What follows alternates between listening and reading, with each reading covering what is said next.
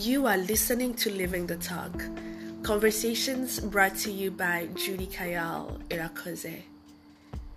Honestly, I am simply trying to mainstream African feminists, African women who are brilliant, intelligent, smart, and well equipped to tell you on a lot of things, from politics to fashion to businesses, on their everyday lived experiences. This is a platform for African women by an African woman. Thank you for tuning in.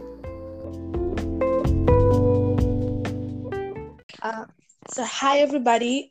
Today I am super excited to be with an amazing guest. I've been meaning to do this discussion on Sudan for a while now, regarding the situation starting in December, but also because I feel like when it comes to the African continent, it's about time we tell our stories and also educate on each other on how our struggles are connected. So today I am with Ola. I'm going to ask her to present herself before we can get into it. Thank you so much. That was beautiful. Hi everyone. My name is Ola Idris. I am originally Sudanese, although I didn't grow up there.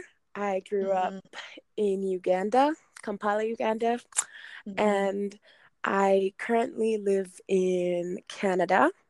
I go to university here, and I'm studying political science and economics with a focus on African political science and African politics.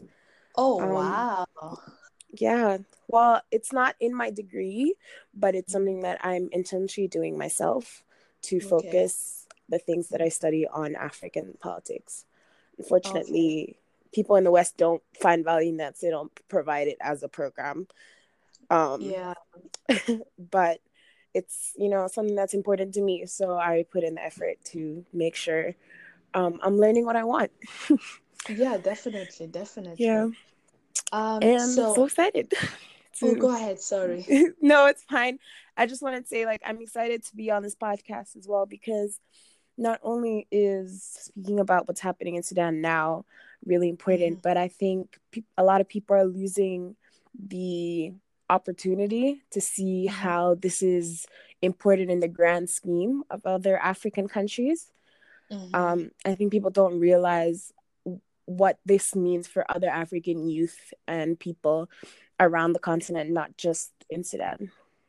Yeah, that is exactly the part that I want us to focus on. But before we get into it, I wanted to ask you to give us a little bit of a background on what led to the revolution that started in December. I want you to give us a little bit of history on what started, how it started, and also include what the blue meant and why did we get to the point where everybody has to use that blue. Okay. So, background history, a little bit on Sudan. Actually, I want to preface this by saying that all my knowledge is knowledge that I've gained from people. All my knowledge is spread through people and through learning and listening from people on the ground and people on the diaspora. I'm not a professional. I'm not I don't study this in and out. So I'm bound to get things wrong because people just be assuming that everyone knows everything, So I don't know everything, but here's what I do know. The history of Sudan has been very strong in revolutions in general. This is not the first dictatorship that Sudan has overthrown. However, this dictatorship has been the most brutal. A lot of people may remember the South Sudanese wars, the civil war that happened in Sudan that led to the 2003 Darfur genocide. And that became a very big issue in the world. And you had George Clooney and them, the celebrities talking about it. But it kind of went quiet after that, and Sudan became somewhat of a kermit kingdom within Africa. Bashir ruled with a military rule. He implemented Sharia law, which was disastrous in many things, other than like it culturally changed the society in Sudan, and a lot of things that weren't really true to Sudanese culture were brought on, and it was part of the Arabization of Sudan, and they're relating it to the Middle East and to like Arab countries that have historically like very violent history with Sudan. So you have a country that doesn't know democracy because it has never seen a proper like rule of democracy since its independence, and then you have a government that won't care about the standard of living, that is robbing the money of the people, and increasing taxes and making things really expensive, and literally running the country to the ground, and hoarding their wealth in these Arab countries and outside, and still killing and suppressing political voices, civil society groups. They basically became extinct under this under this regime. And so what happened in December was that you had an economic crash, and people weren't able to buy bread, weren't able to take money from their banks. They were very long lines for fuel. And so basically it came to a point where there was no standard of living. And so you had several neighborhood protests come out against the revolution, calling for the end of the regime. And so what happened during the revolution is that there was extreme cases of ammunition and tear gas and killing of peaceful protesters who weren't using any violence. The regime they would storm into people's houses and shoot up the houses if they suspected that somebody in the house was part of the revolution. They were throwing tear gas bombs into hospitals where protesters were being treated. They were targeting doctors because they knew that doctors were healing the wounded. They cut off the internet, so there was no really a voice or presence of what was happening in Sudan other than through the diaspora mainly, and those that had like access to VPNs or access to outside forms of internet.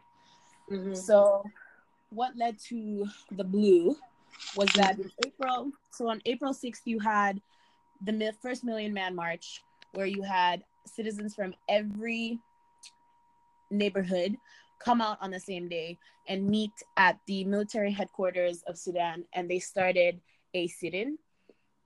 On the pressure of the sit-in and the amount of people there led to the quote-unquote military council asking the president, Omar al-Bashir, to step down, or that's how they frame it. And they instead put in, so on April 11th, Omar al-Bashir was deposed. And then on April 12th, you had the person who was replacing him, Ibn Auf, deposed. And they put into place the new one, Burhan, who wasn't wanted by the ICC, but still was part of the military. However, because the people understood that a change in a leader is not a change in a system that's broken, you can build something that's successful and something that is going to work for the people on something that's rotten already. So the sit-in did not end in April. It continued because the people were demanding that all their demands are met before they can leave. However, this is, you had pictures that came out that somewhat put the sit-in in the light of international eyes, which was the picture of Ala Saleh taken by Lana Haroun. That was put over BBC, CNN. People are starting to see what was happening in the sit-in. The sit-in was also very significant because it was organized. You had different, it was huge. So even if things were happening in one side of the sit-in, the whole sit-in was not dispersed. Even the small fights that would happen. You had tents made of doctors that were healing those that were hurt. You had schools for homeless children. All these things were running for free. There was committees that were set up to make sure that there was food for the people, especially during Ramadan, where people have to break their fast and they're in the sun all day. Like Sudan's heat gets up to 40, 42 degrees Celsius, and people are outside in the heat all day and fasting. So there was communities that came together and promised to feed everyone in the sit-in for 30 days. And then the night before Eid, which is what we celebrate at the end of Ramadan, the military council led by, not the military council, RSF soldiers led by Haiti, they dispersed the sit-in in very brutal and violent ways. So the day before, they shut off the internet once again. They shot up, they burnt down all the markers of the sit-in. They raped and sexually harassed men and women. They dumped hundreds of bodies into the Nile. Within 24 hours or 48 hours, the whole capital city was under siege by RSF soldiers. And this went on for almost a week, where people couldn't go to like their neighborhood stores without seeing like RSF soldiers with AK-47 guns. So the whole city was under siege. And what was happening in Khartoum and what the diaspora was able to get out was not even comparable to the things that were happening in Port Sudan or Darfur, because they don't have as much access to the media. The RSF and the dispersion of those sit-ins there was even more brutal and more catastrophic, and is definitely unproportionate. But what it did was it gave way for something to be quote unquote what we know as trending. How Blue started was one martyr in specific, Mohammed Hashim Mata. He was killed by RSF soldiers, and so his friends and family changed all their profile pictures to blue. The blue is a specific shade of blue. It's his favorite color, and was one that he used to put on all his profile pictures throughout the years. And so they were doing it in a way to honor him and to grieve him. And then with the family's permission, other people started putting it up as well in order to gain traction. And then once, like, already it was on headlines and stuff like that, and then you had celebrities like Rihanna come out and also, I guess, bring light to it, which brought more attention to the West to see what was happening. So that's where we were. But throughout, after the sit-in was dispersed, Sudanese people remained resilient. They commandeered 2 more Million Man marches without the internet. So it was all word of mouth. It was all like tell a neighbor to tell a neighbor, we're coming out on this day. People would go out and be screaming on the streets that tomorrow is a day of protest, so come out. Like, it was very organic, very grassroots. There was a lot of neighborhood resistances that were that would be doing the work, I guess, on the ground. And you had the agreement signed between the military council and the coalition that represented the civilians on, I believe, August 18th. Sometimes my dates are off. But around that time, it was around the end of August. And since then, we've seen the swearing in of a new prime minister, a economist who has extensive economic expertise, that has worked with other international institutions, although Western, but has an extensive knowledge of Sudan, from what I know. You have the dedication to, I think, more than 40% of the Sovereign Council must be women. Mm-hmm. The new foreign minister is a woman. So we're still seeing more and more ministers and members of parliament and stuff being chosen and inducted. And what's beautiful, I think, that not a lot of people know, is that most of these positions, the nominations were open for everyone to see. So it was a list of nominations of people who were deemed to be good for the role, and then through word of mouth and through whatever, the lists were open to the public, and a lot of people would be like debating back and forth why this person is better than that person, why this one is more accredited, things like that. And it was usually I don't I can't speak for everyone, but for most positions it has been fair in that sense, because a lot of people trust in their accreditations and like who they are as people beyond just like what their resume says. And that's where we are now with Sudan.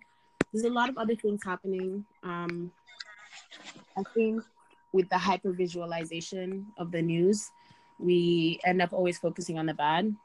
And so what I'm trying to do these days as personally is to see what's good that's happening, because this hasn't happened a lot before, where you have a fully peaceful revolution be successful, and it's not even been a year, alhamdulillah. So it's really great to see happening in an African country.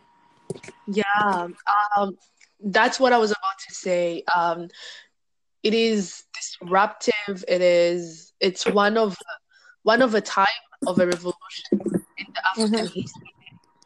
And I wanted to ask you, what do you think made this revolution successful? It was so peaceful, it was so organized, and it's the longest revolution that ever existed because people didn't keep it up. What do you think made it successful? What do you think led it to what it is now? I think there's a lot of factors that played into it that may have been on our side. One, people were tired.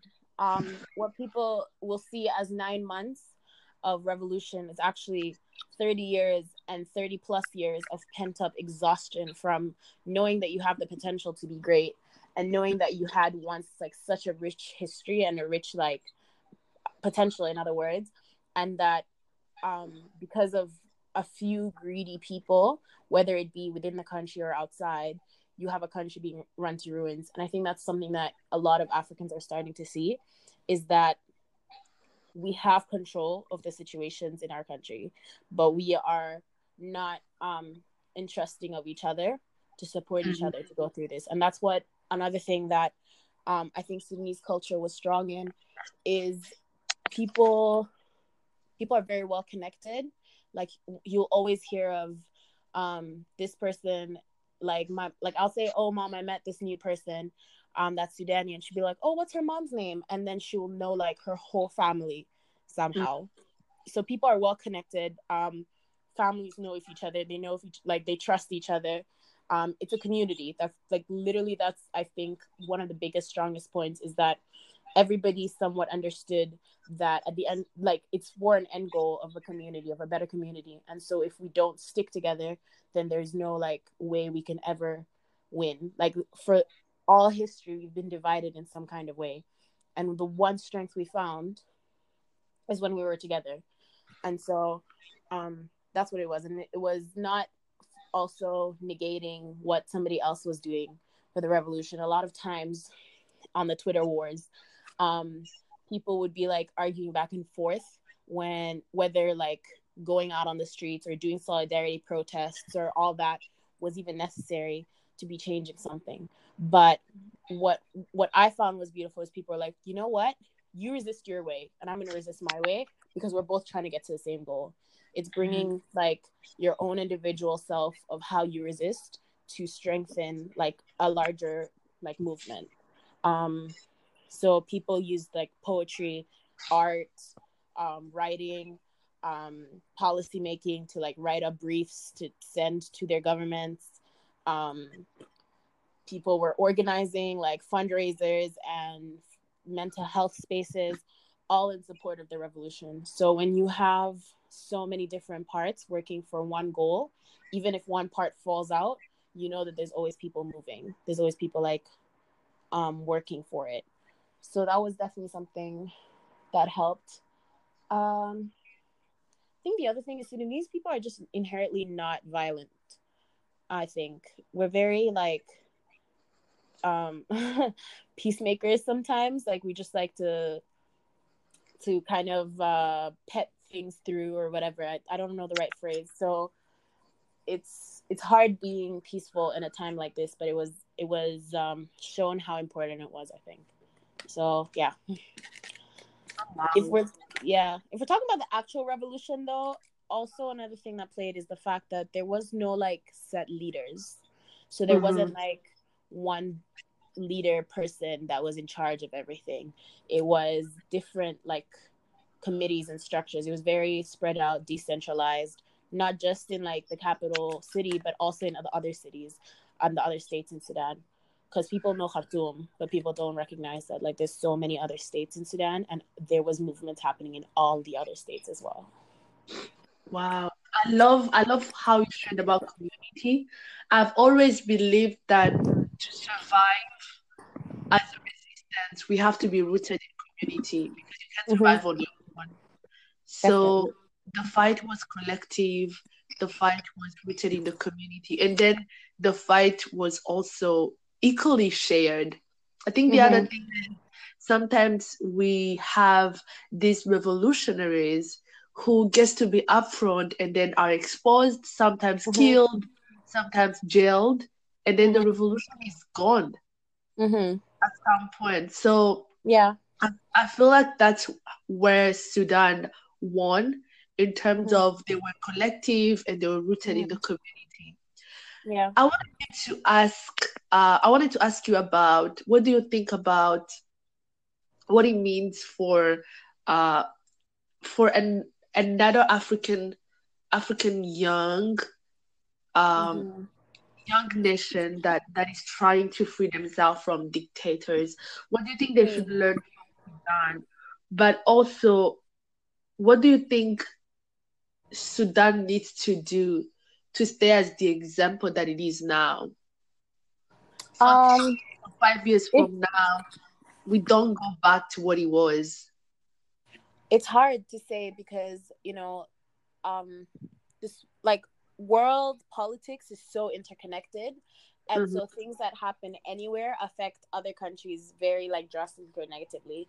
Like right now, I think something that needs to be focused on is two things actually: infrastructure and the climate change problem. Mm-hmm. um Sudan is lucky because we have the Blue Nile and the White Nile meeting to make the River Nile in Khartoum, for example, which means that a lot of our land is very fertile. But it also means that we have very tropical like weather and a lot of rain. So a couple of weeks back, there was like very bad flooding in Sudan, and so we need infrastructure to be able to like control the flooding so that it's not like affecting like people's livelihoods.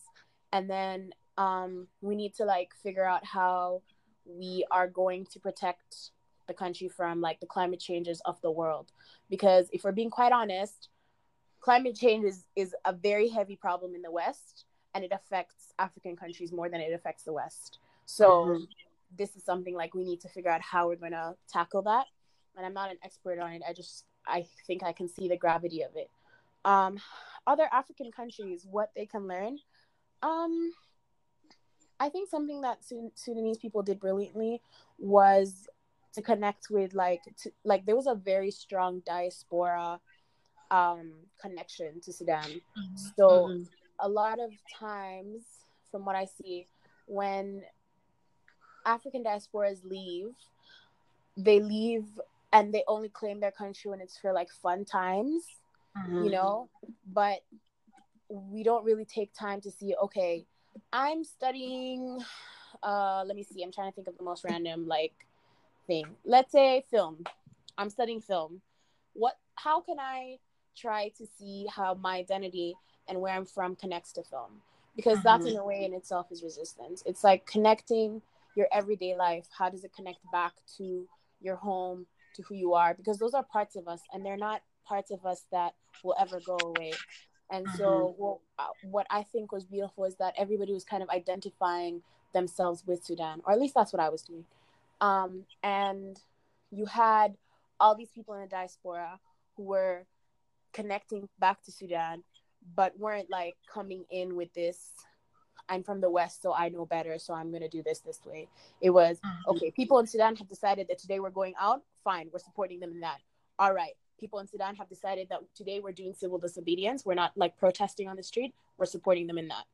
It's that we are understanding of the disconnect because we're not on the ground and we're not like directly affected, but understanding the gravity in our support to Sudan, because that's what really was able to, like, the amount of food and the amount of money that Sudanese outside put in there, the amount of like access they opened to Sudanese people on the ground, that's what's needed. And I think the same can be done for any other African around the world.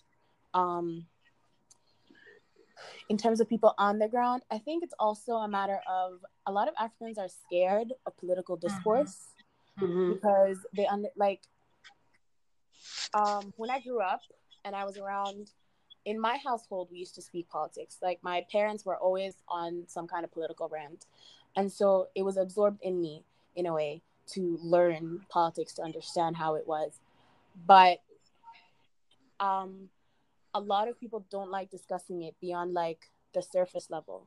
They don't want to go deeper into it because it's seen as, like, a lot of work or as activist work, and like it's tainted. But you're learning about how is your country being run, how is this affecting everyday lives, because you, as much as you can look bottom up, you also have to look top down.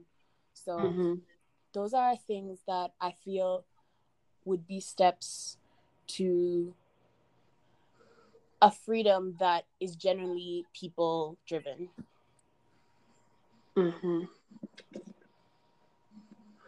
Yeah, I oh my God, I agree with everything you just said, especially the scary part. But also, I feel like sometimes we get so tired, Yeah, especially as the young generation. We literally live repetitive history that our parents lived, that we get conditioned to accept it as a fact. And I'm talking as a Brazilian with such a painful history all over the years, that at some point you get used to it. You're like, okay, at some point when's the next disaster? Yeah, when you study the history of Burundi, it's like after every 23rd or 23 years or 22nd, there has to be something that's repetitive. So if you study it and you add 22 years, it goes back to something similar that has to happen. So at some point you're like, oh, I'm just going to live my life. And then if 22 years and something else is going to happen, and the next generation is going to have to deal with it. So, and also because we had a revolution in 2015, which was I won't call it a failure, but because it wasn't rooted in the community and it wasn't collective, the leaders of it ended up being jailed, some of us, others killed, and now the situation is just the people trying to survive. But what gives me hope is that at some point, people will get tired and they will resist. People don't realize though that happened in Sudan. So in 2013, there were protests that were very brutally like dispersed, that were against the government, that I wouldn't say were a failure, but obviously didn't make like the change that needed to happen. It's just that people need to understand that revolutions aren't overnight. Like, they take work and time, and they require organizing. So it requires that like people actually communicate with each other about what they want. Like, if you, as person A, believe that my country deserves better and I see a path for my country to do better in this and that, how about you try to find like-minded people? You try to start conversations. And the thing is, it's hard because it's tiring work. It's very tiring work. And two, it's dangerous in a lot of our African countries to be doing that because you're questioning authority. You know, and so when you're questioning authority, even not just at a political level, but even household level, like, that's seen as such like a horrible thing, that you're questioning authority without like. So it's also a conditioning of like, it's okay for me to question what's going on around my world. And because at the end of the day, most African countries right now are like really young. They have very large youth populations. Sudan, for example, like, I think 60 something percent are below 18. So we have a young population, Wow. which means that we have a lot of power because we are the generation that's coming into this power. Like, dictators are dropping left and right, bro. Like, they're dying. So what are you doing? Who thought Mugabe would die? I didn't. I just thought he would live forever. So it's just Me like, too. I never thought that in my lifetime I would see Bashir not the Sudanese president anymore. Like, the day that he was impeached or whatever, people were just like, I've never had another president in my whole lifetime. Like, Can you I've had imagine? one president. So it's like, if you don't start envisioning it, it won't happen. Wow. Sorry, I Yeah, went for a little rant, but like, it's like Ugandans with Museveni. There's a whole generation that have never knew any other president. Yeah, I some do not know what is Uganda without Museveni. So And they they're don't scared. even know if it's gonna be a Uganda without Museveni. But I feel Exactly. like you're just gonna have to imagine it and see it, as you And a lot of said. people are scared, and they have a right to be scared. Like, a lot of our histories are so brutal and so painful, and like, nobody has ever dealt with the pain. I remember last time we were speaking about like the Rwandan genocide and how like it's commendable what's going on in Rwanda because they've been able to like actually sit there and deal with what happened. Like, it wasn't brushed aside. And so people aren't scared to speak up if they want change. Well, somewhat. But people aren't scared of these discussions anymore. And so it opens up the conversation. In Uganda, people are like scared of the history sometimes because Museveni's been in power for a long time. He brought them out of, quote unquote, a really bad war. So it's understandable, but it's not going to change if nobody gets up and does something. Exactly. Do you have anything else to add as we close this? Nothing much, I just want to say that like it's great what you're doing, bringing women to this like platform, and giving people like me a voice. It's very commendable. And when it comes to just thinking about any situation in the world that happens, what the Sudanese Revolution did for me is that it taught me how I need to like implement resistance in my everyday life. And it's not always that it was because of the Sudanese Revolution, but I allowed something that was happening to reflect back to me what I needed to learn.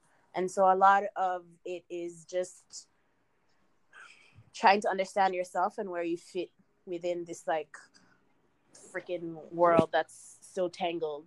Because once you do, then you start understanding what you bring to the table and how you can be the change that you want to see. Ooh, that was a nice way to end it. Wow, I am so inspired. And I feel like a lot of Sudanese friends that I have really have been impacted in a way I can describe about this revolution. Yeah. So now imagine if all African people got to the point of enlightenment because of like revolutions in their country. Please tell me who can stop us now. Who will be able to stop us? Nobody. And I feel like Sudan is just the beginning. Like every African country is gonna be on that move. Hopefully. We are keeping data out. They have to. I really do hope that it gets to a point where there's like a proper system built by Africans for Africans in Africa. I really hope that it comes to a point, and I hope it comes in my years. But also, life's hard in Africa, and a lot of people can't afford to like drop their lives. Like, the revolution, as beautiful as it was, it stole a lot from people. It took people's children, it took people's money and livelihood, their life, their livelihood, like, so it's why it's so important to start with organizing and not to just jump into protest or to just jump into that, because then the people who don't want to see that, they use it as a weakness and they destroy it faster than it could like rise. So you have to be careful, and like, not careful, but in the sense of we have to be smart in how we do it. Yeah, exactly. We have As to be always. smart. Yeah. Yeah. Oh my Thanks God, so it much was for so having nice me. talking to you. It was so nice. I am Always a glad. pleasure. Always Yeah. a pleasure. So have a good day. You too. Have a blessed rest of your week. Please get some rest. Yeah. Self-preservation. That's our number one. Always. Definitely. I feel like this me getting this cold is my body telling me you need a break. Yes. And I'm gonna give myself that. All right. All right. Have a Stay good week. safe. Thank Bye. you. You too. Bye.